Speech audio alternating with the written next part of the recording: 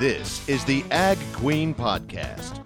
This podcast explores the agriculture industry with the movers and shakers of those shaping it. Here's your host, Lori Boyer. Today, I am talking with Hayes Goosey. He is an assistant professor and extension forage specialist with Montana State University.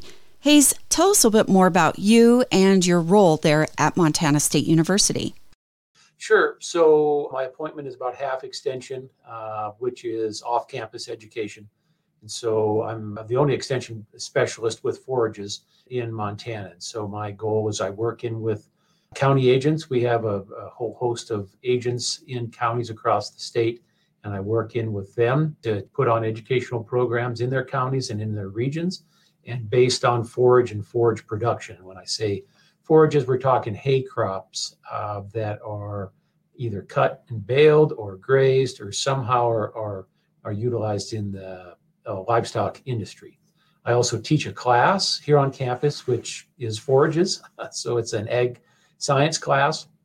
342 is the number, and that's mostly junior and senior level students. And then we cover everything that I can put into the forage production, everything from soils, soil fertility, weeds, pest management, insects, different species of forages that they can use, native and introduced species, and then how those fit agronomically into farm and ranch operations and rangeland operations too.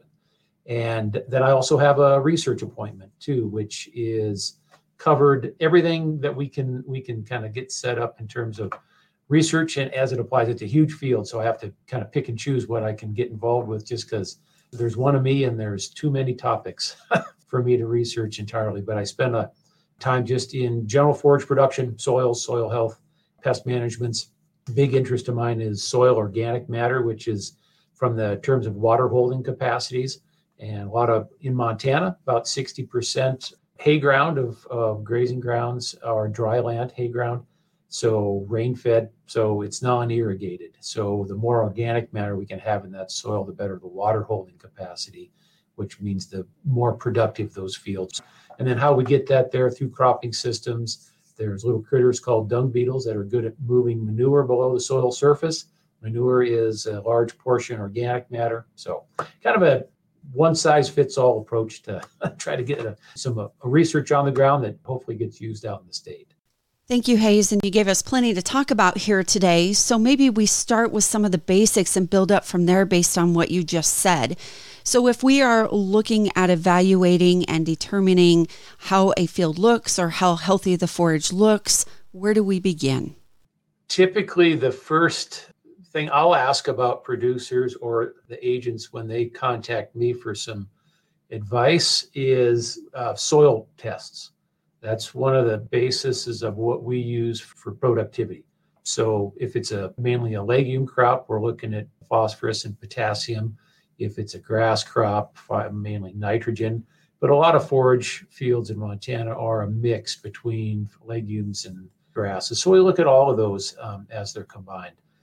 But that kind of is the basis of getting the field set up. We can also look at pH, the salts, just general soil health to see if there's something that is counterproductive. Usually when I'm contacted, they're having a problem with a field or they're looking to reseed a field and they want to get things set up right. And soils is kind of the basis that we look at. Crop history, what's been there, what's been cropped in the past. And then a lot of times we'll try to rotate out of a particular production scenario. Pests often arise associated with long-term recropping or similar crops.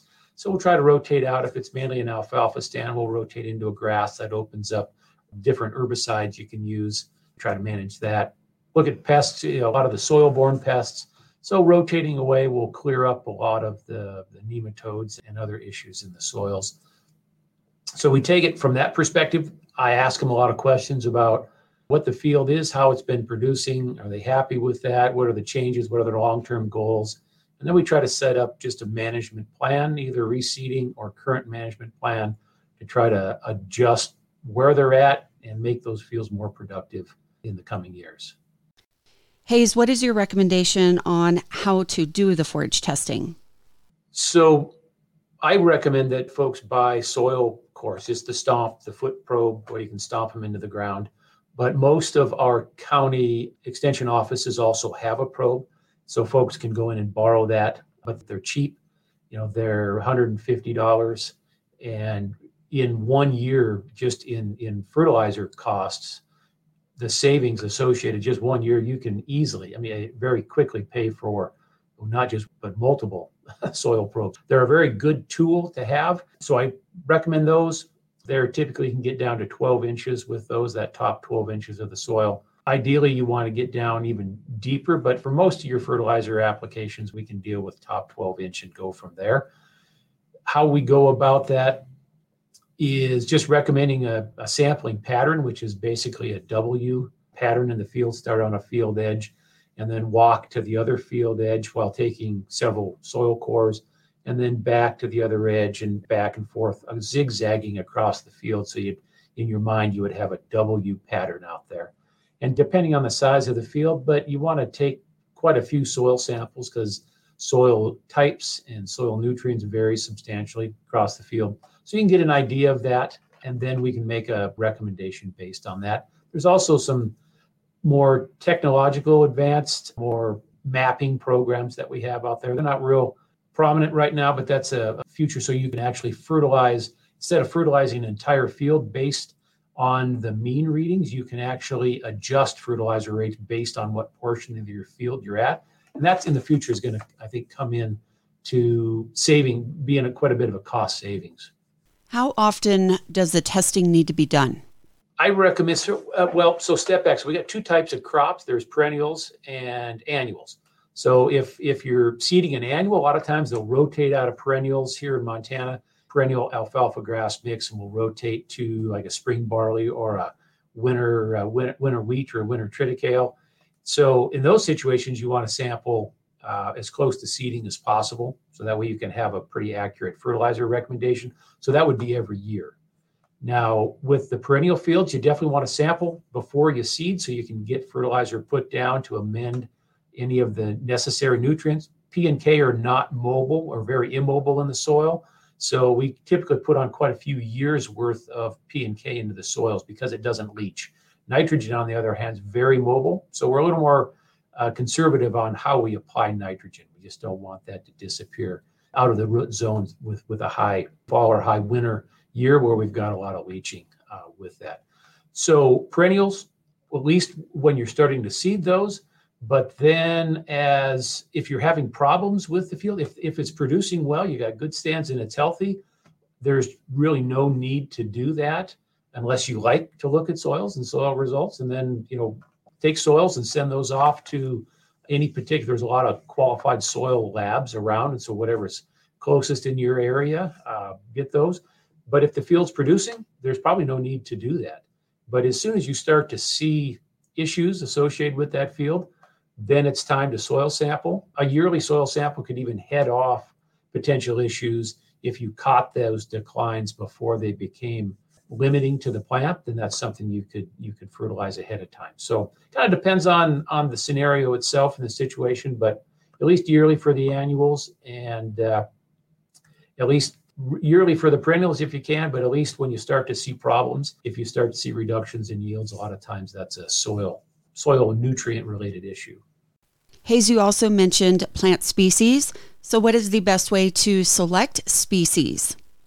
Well, it kind of depends on when they need forages, what class of animal they're after.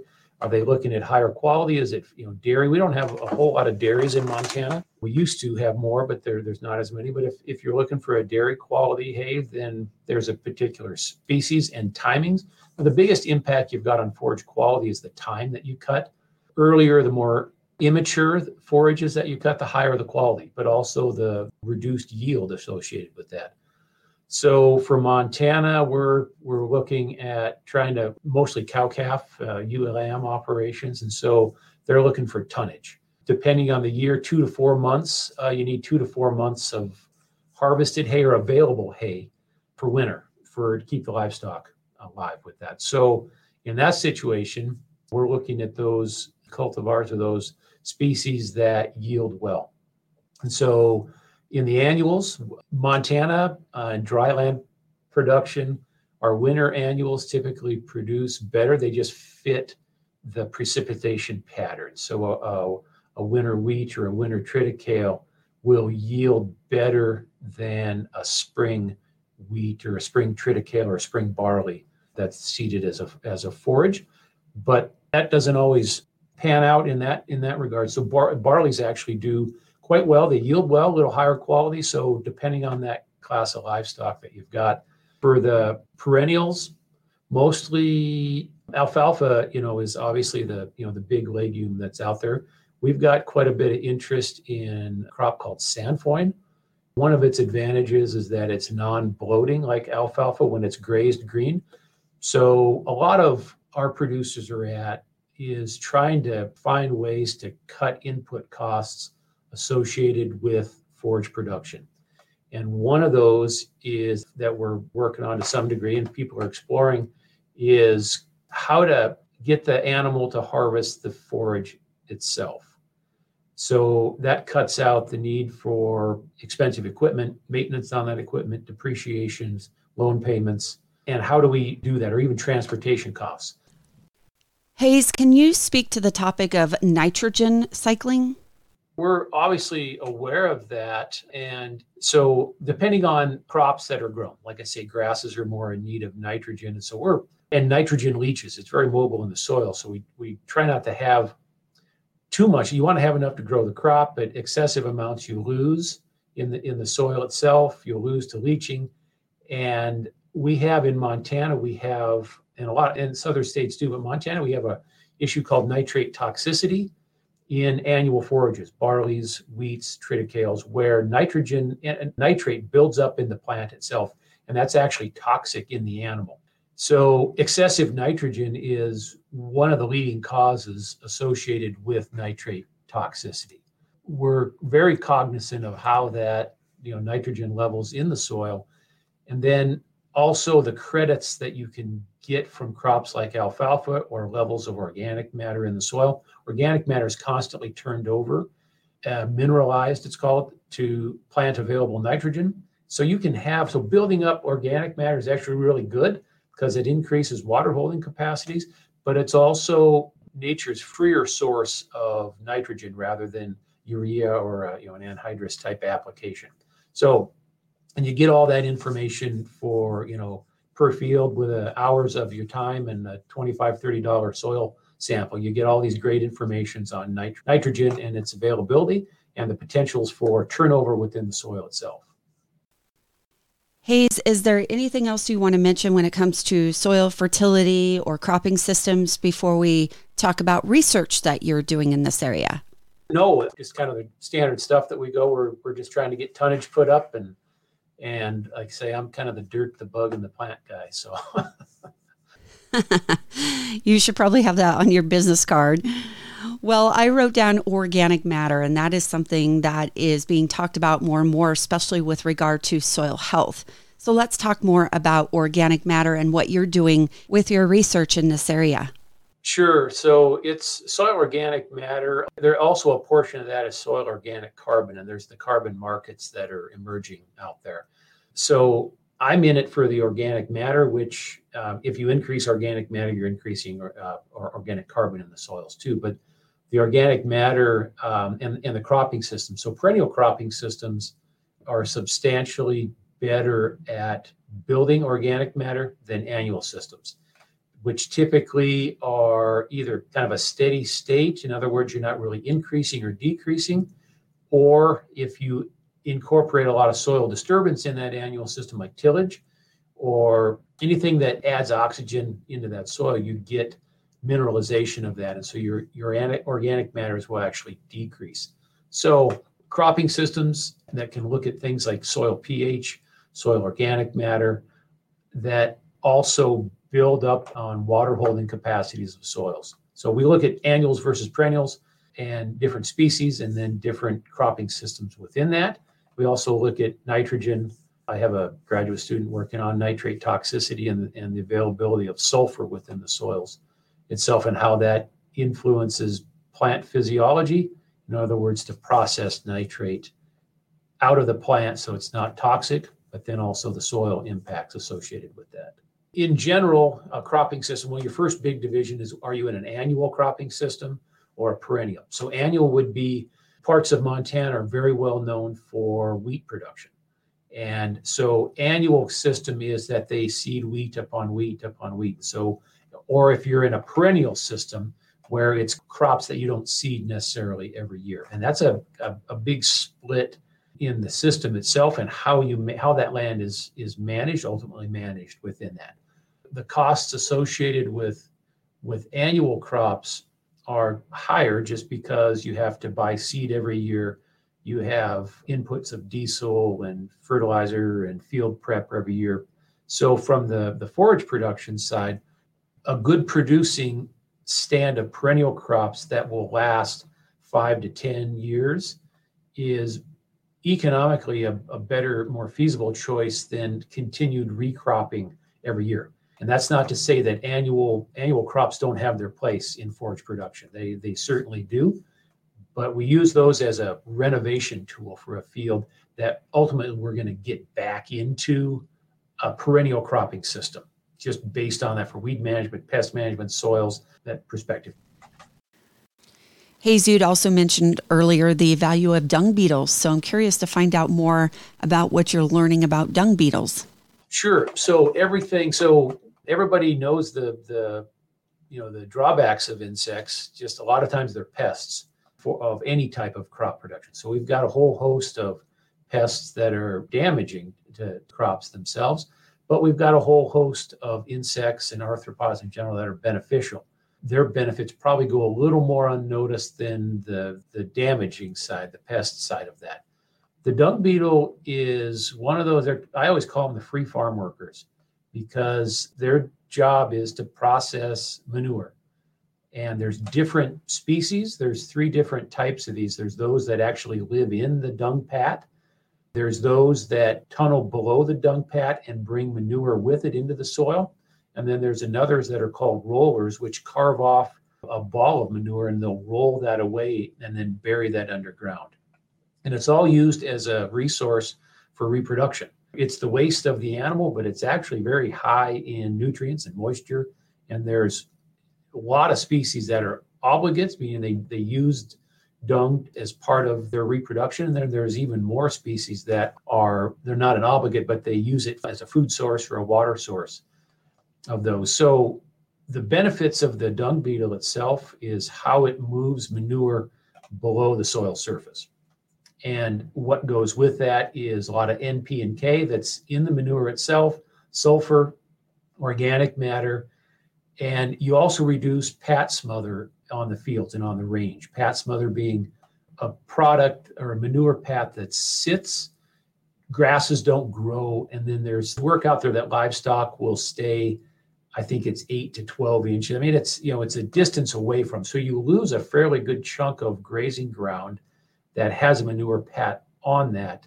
And so enough of those on the range and your AUMs actually drop. So what dung beetles do is they'll take a pat that would sit maybe for 3 years, 2.5, 3 years, and that processing time will be reduced to 1.5 years, to the point where then that becomes a growing part of that pasture again.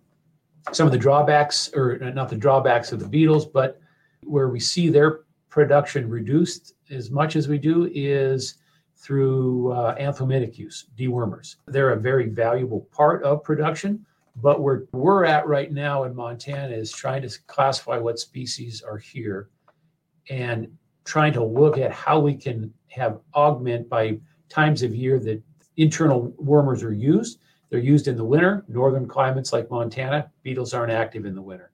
So if we can worm then, that is processed and out of the animal by the time the springtime when beetles become active, then pats that are deposited up on the range and in the pastures are not a toxic source for those insects, and they can do their job and help to process that manure. So I've got a background in entomology, and so I always enjoy this, and it's a real valuable part of that. And as I started to talk about this, people, they know about it, they want to know more about it, and they want to know how to augment these populations. It was very welcoming for me to hear a lot of how much people knew more about this than I did, so which was good. That is so interesting and so amazing. So thanks for sharing that information, Hayes. What else would you like to mention here today? So a lot of it then is fertilizer based. So, and those are just based on how we can, with high fertilizer prices, everything, some of the instabilities in the fertilizer markets, research on when and how much fertilizer to apply and times of year. So perennial crops, perennial grasses, how do they use nitrogen and how can we apply that to be most efficient with them? That's another project we've got. I also work here at Montana State University, our barley breeder. She's very active in forages, and she does everything from malt barley, feed barley, and now forage lines. And so they're a big part of production as well. Talked about the benefits of the perennials, but these annuals fit into renovations of perennials very well. And so we're selecting lines that are better forage, more productive forage, and then also some winter barley lines she's working on, which have an advantage over some of the other winter annuals just in terms of their phenology and their growth pattern. So weed management, work on that quite a bit, soils, soil management, and trying to think what other, I should have wrote a list of what projects I have. Well, let me ask you this. What are common questions that you get them from growers and producers in your area? Probably the biggest is, I've got a problem in the field, what's going on? The field used to produce, it's not producing, or they'll have, and that's a little more of an open end of what's going on, or they'll have, I've got a portion of the field that is discolored, it's off color, or I've got a bunch of insects in the field, I can see the grasshoppers, I can see something. So most questions I get are some type of problem that's come up, and how do we go about addressing that problem?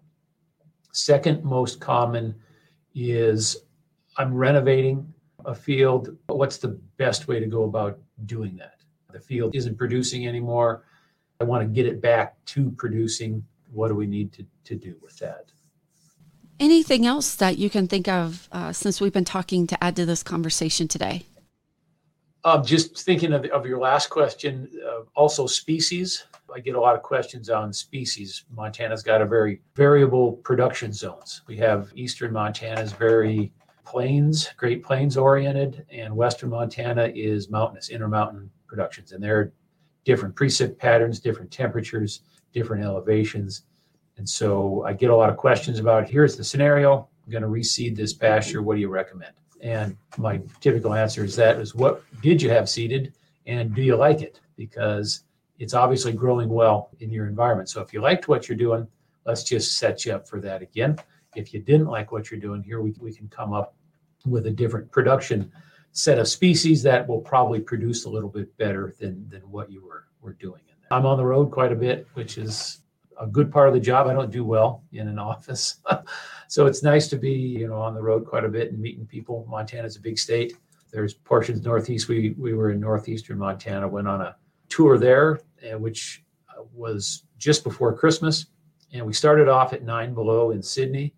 And by the time we finished up in Malta, wind chill was a record setting low of 73 below zero.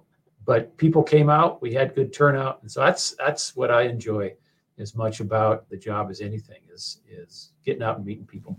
Just a couple more questions here. Sure. I know Montana's also had, you've mentioned a cold, but a lot of snow. So do you mitigate things differently? Do suggestions change based on weather patterns?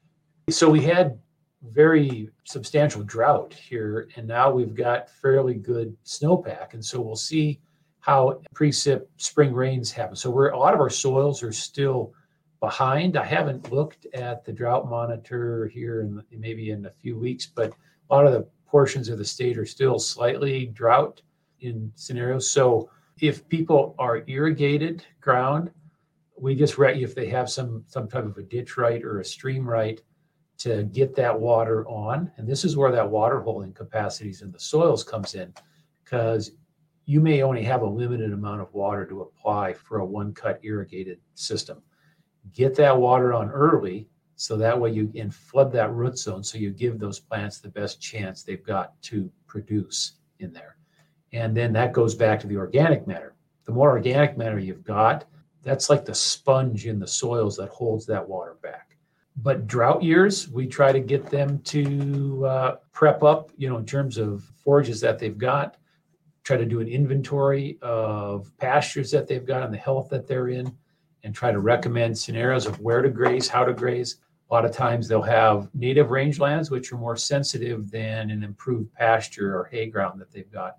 So we'll recommend beat those pastures up. Those grasses and plants are a little more tolerant of that than the native range associated with that. So kind of depends on the scenario. And then one part of the state will be in drought and another part will be well above average. Again, thank you to Hayes Goosey, Montana State University Assistant Professor and Extension Forage Specialist. Thanks for tuning in to this edition of the Ag Queen Podcast with your host, Lori Boyer.